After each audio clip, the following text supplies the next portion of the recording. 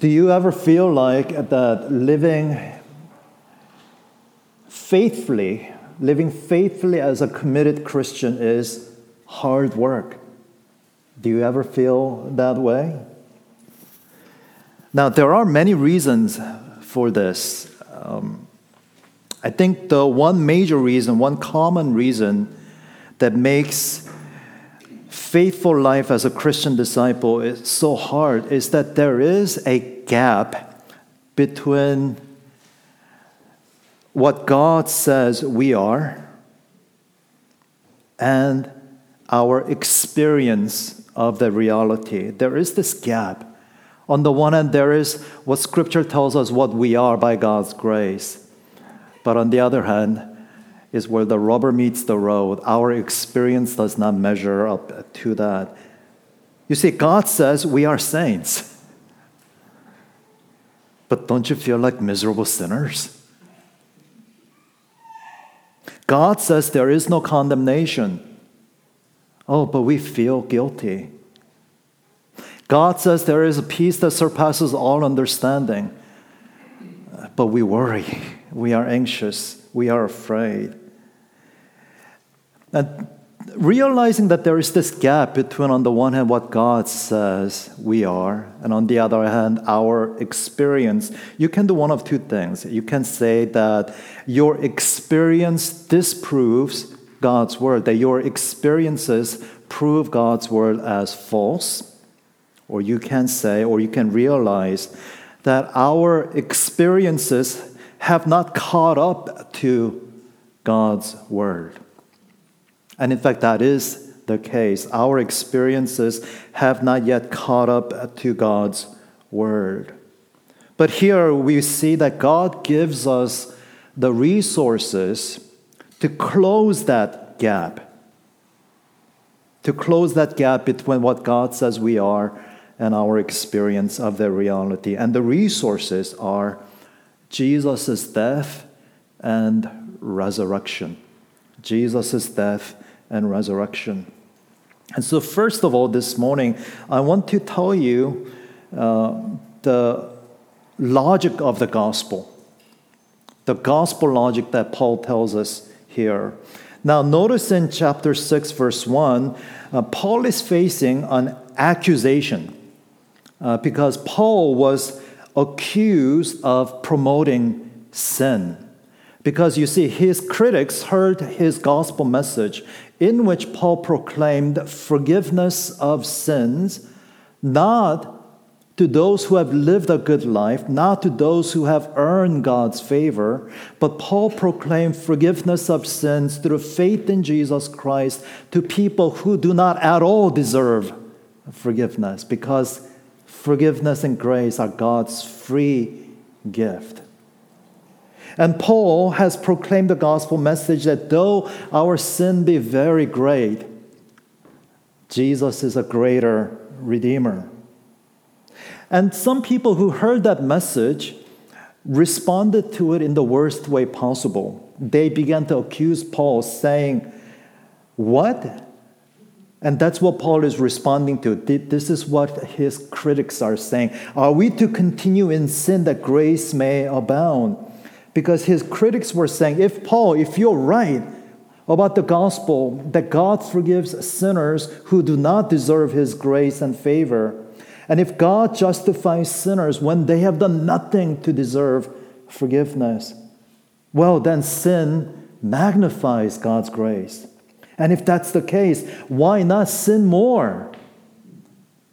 So that grace can shine more. And I think you and I all know how to answer that objection. And Paul would tell us in so many words, in different ways, that you and I, we cannot live for the thing that killed our Savior. If Jesus died because of our sins, how can we live for the thing that caused his death? And Paul will tell us that you cannot build up what Christ died to destroy. That is the logic of the gospel.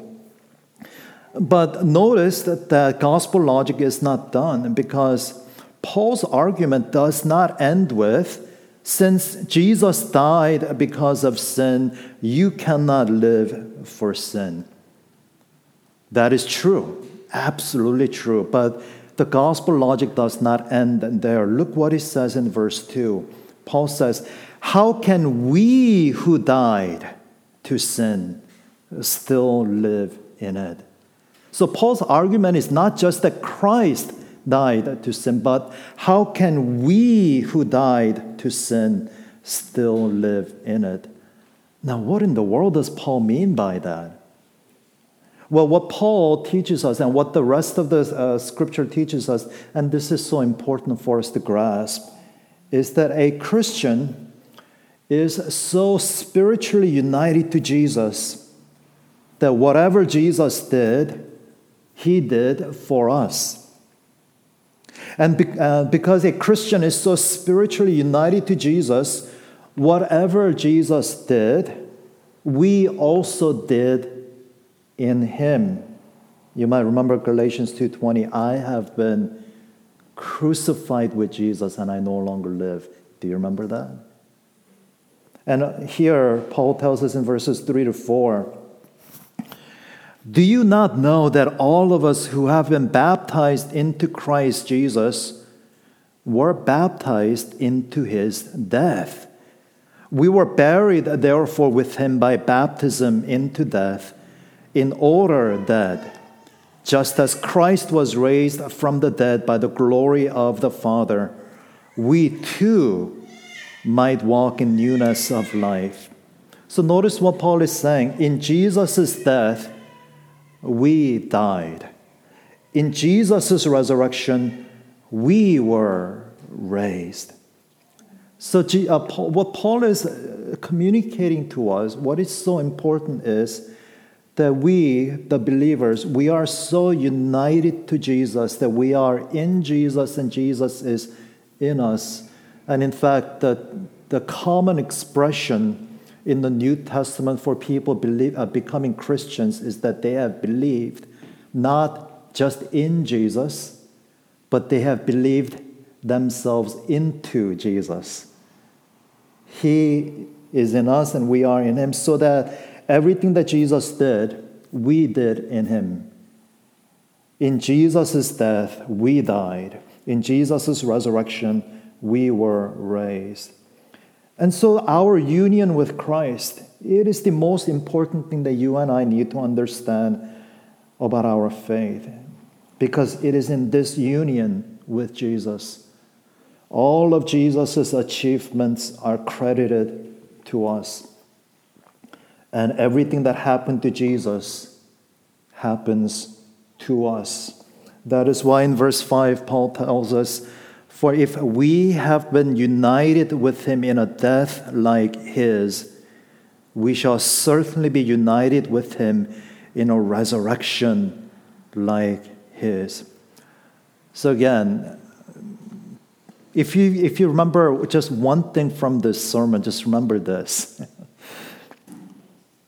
Whatever Jesus did, he did for us. And whatever Jesus did, we also do in him. That is the logic of the gospel. And then that brings us to our second point this morning, that we are crucified with Jesus. We are crucified with Jesus. Now in verses 6-7, Paul tells us three particulars about our union with Christ. First, he says, we know that our old self was crucified with him. Now, whatever in the world does Paul mean by our old self? Well, the answer is actually found in chapters 1-5, especially in verse 5. What Paul means by our old self is everything that we were, all that we were in Adam. Remember in chapter 5, Paul divides mankind under two covenant heads. In Adam, all have sinned, and in Adam, all die. But in Christ, there is justification. Through one man's sin, through one man, Adam's sin, all die. but through one man's act of righteousness, through Jesus, all live. And that's what Paul means by our old self. Everything that we were in Adam. We were guilty, we were alienated from God, and we were condemned. But when by our faith we are united to Jesus, when with our faith we have believed ourselves into Jesus, we died with Jesus. We were crucified with Jesus. And whatever we were in Adam no longer applies to us. That is to say, we are no longer alienated from God. We are no longer guilty, and we are no longer condemned. And this is really hard to imagine because we, in our daily lives, still struggle with sin. And so this sounds so foreign to us. But notice what Paul says. But we know that our old self was crucified with him. How does he know? How does he expect us to know this? Well, we know that our old self was crucified with him because God tells us that's what Jesus did. You see, our experiences have not caught up to what God tells us. He tells us that we are forgiven and justified. We don't feel forgiven and just righteous. He tells us that we are in His grace. We don't feel like that. He tells us that we have a glorious future. All we can think about is the next challenge before us.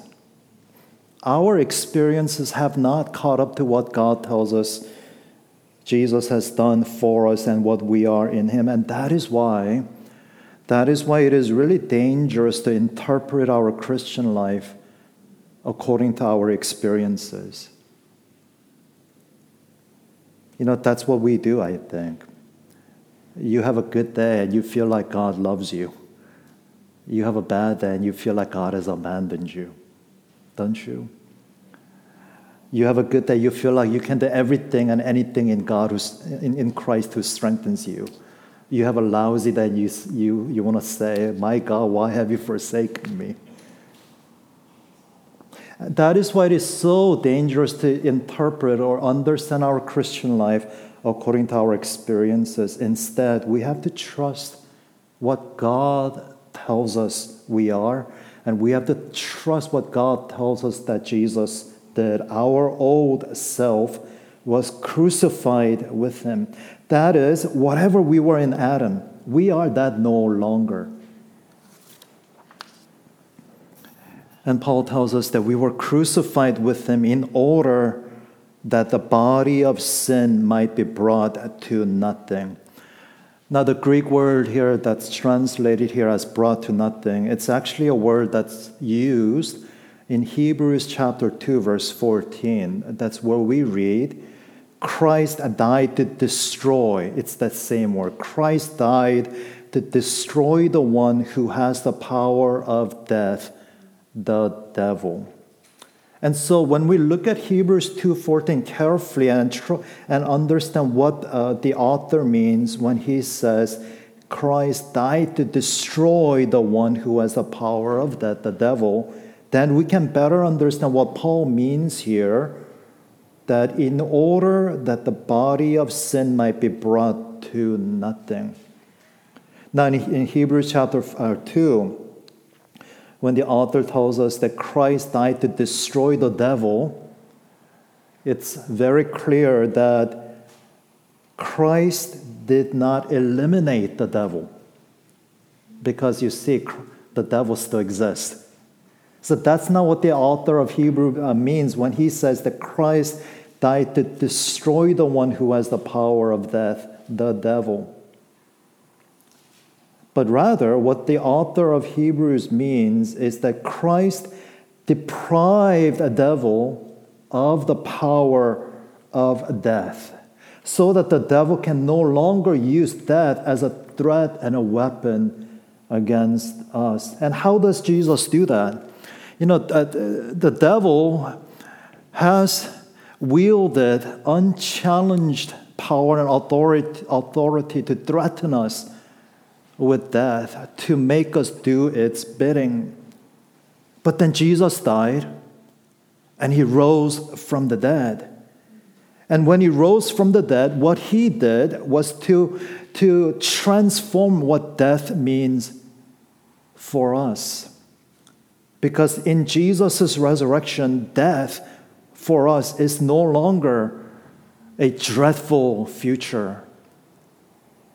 But in Jesus' resurrection, our death has been transformed into the entrance, the gateway that brings us into God's glory.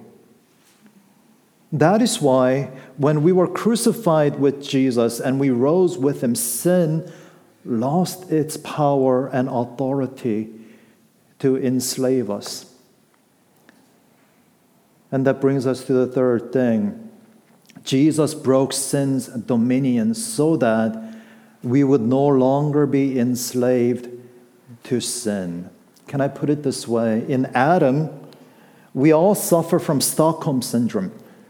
And do you know what Stockholm Syndrome is? I think it was back in 1973. A bank robber in Stockholm, Sweden, took 4 people as hostages during a failed attempt to rob a bank. And that bank robber, with an accomplice, held 4 people as hostages for 6 days in a bank vault. Now, that was a shocking crime, but what's more shocking was still yet to come.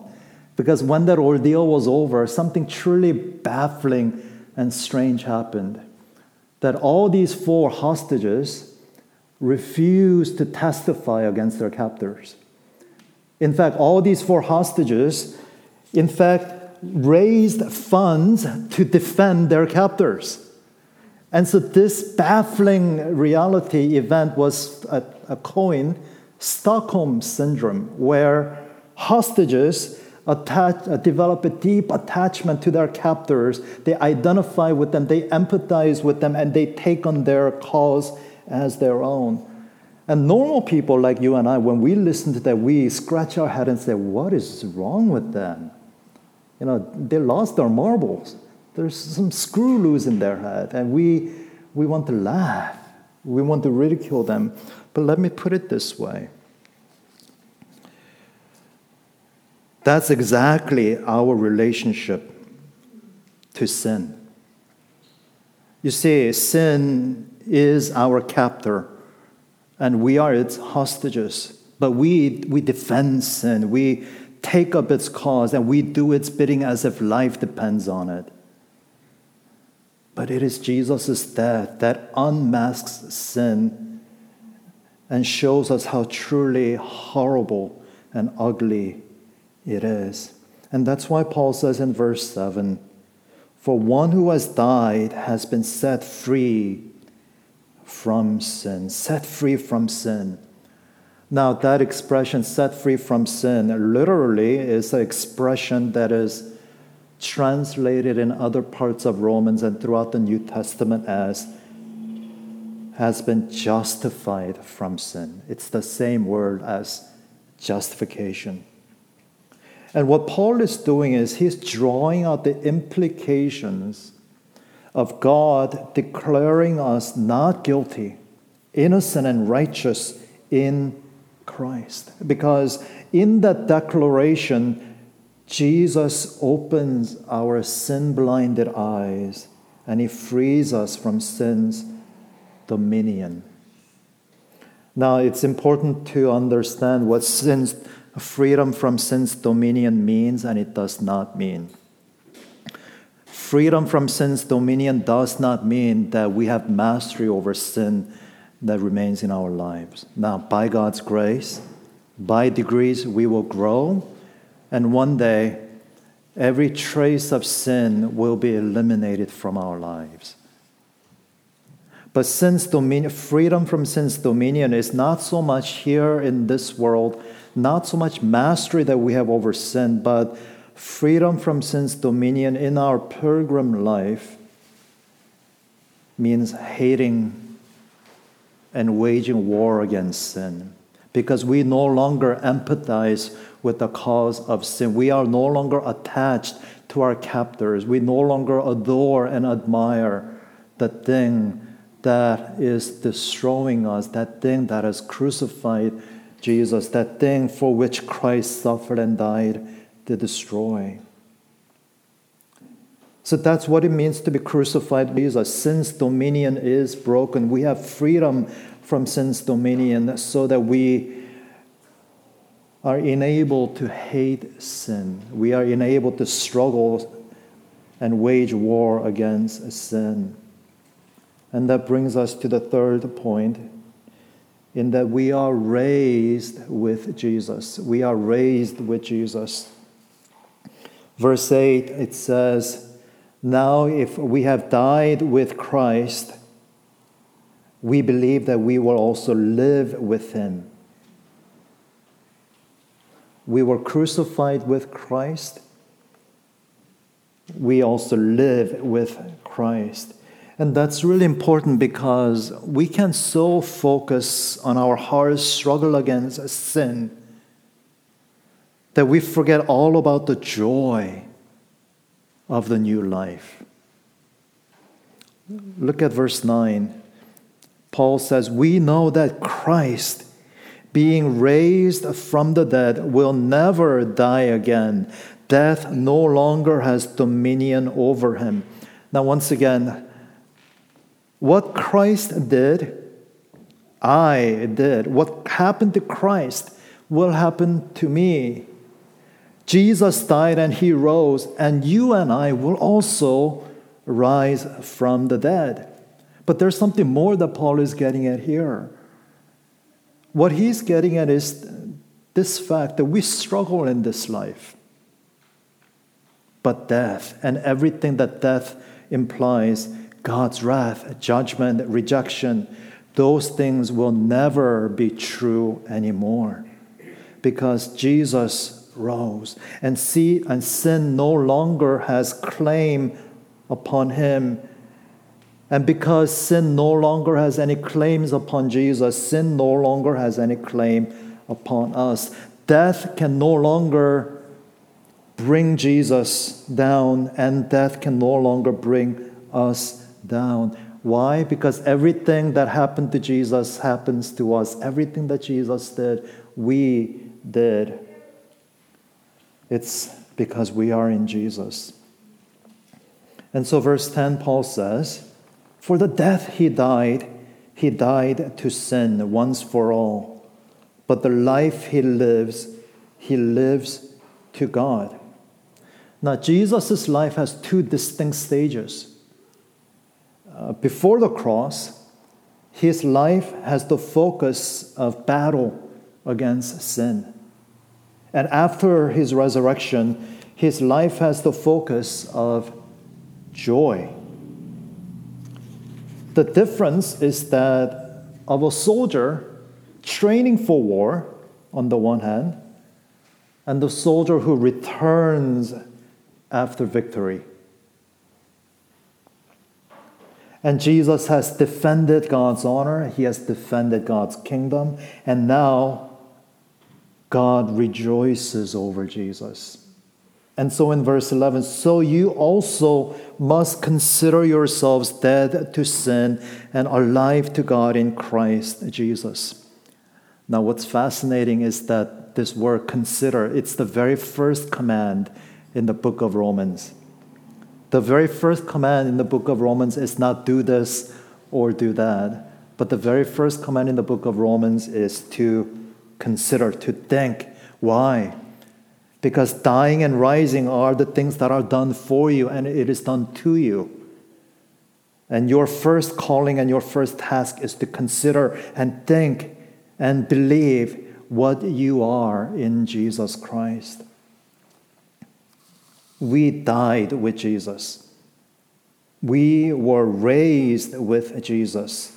And these are the resources that our Father gives us, that we may close the gap between revelation on the one hand and our experience on the other hand. God says we are saints. We feel like miserable sinners. How do we close that gap? Consider that you died with Christ and you rose with Christ. And just as God raised Jesus for glory and for joy, and so God has raised you already in Christ for glory and joy. You remember what we read in Ephesians earlier? Right now, this morning, you are not just sitting on hard pews in this church. You are seated in the heavenlies with Christ because you have already been raised.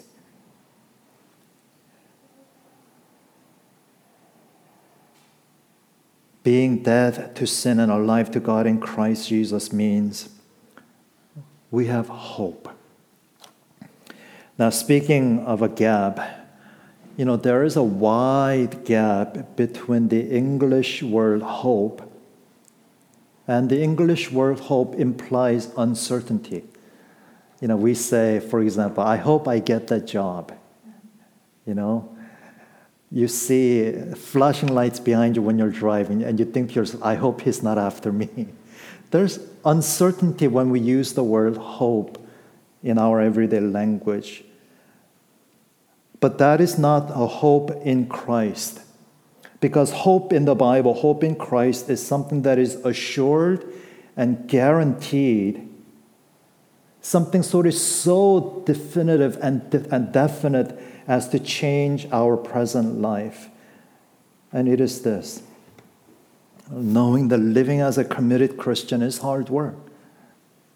We are daily reminded, aren't we, that, I don't know about you, without giving away my exact age, I've been a Christian for almost 40 years. I wasn't born into a Christian home. And I remember my early years when I was not a believer. But I've been a Christian for almost 40 years. But I can tell you this too, that I am not yet a Christian that I want to be. I feel in my heart and in my life that gap. And I think that's something that perhaps you can relate to.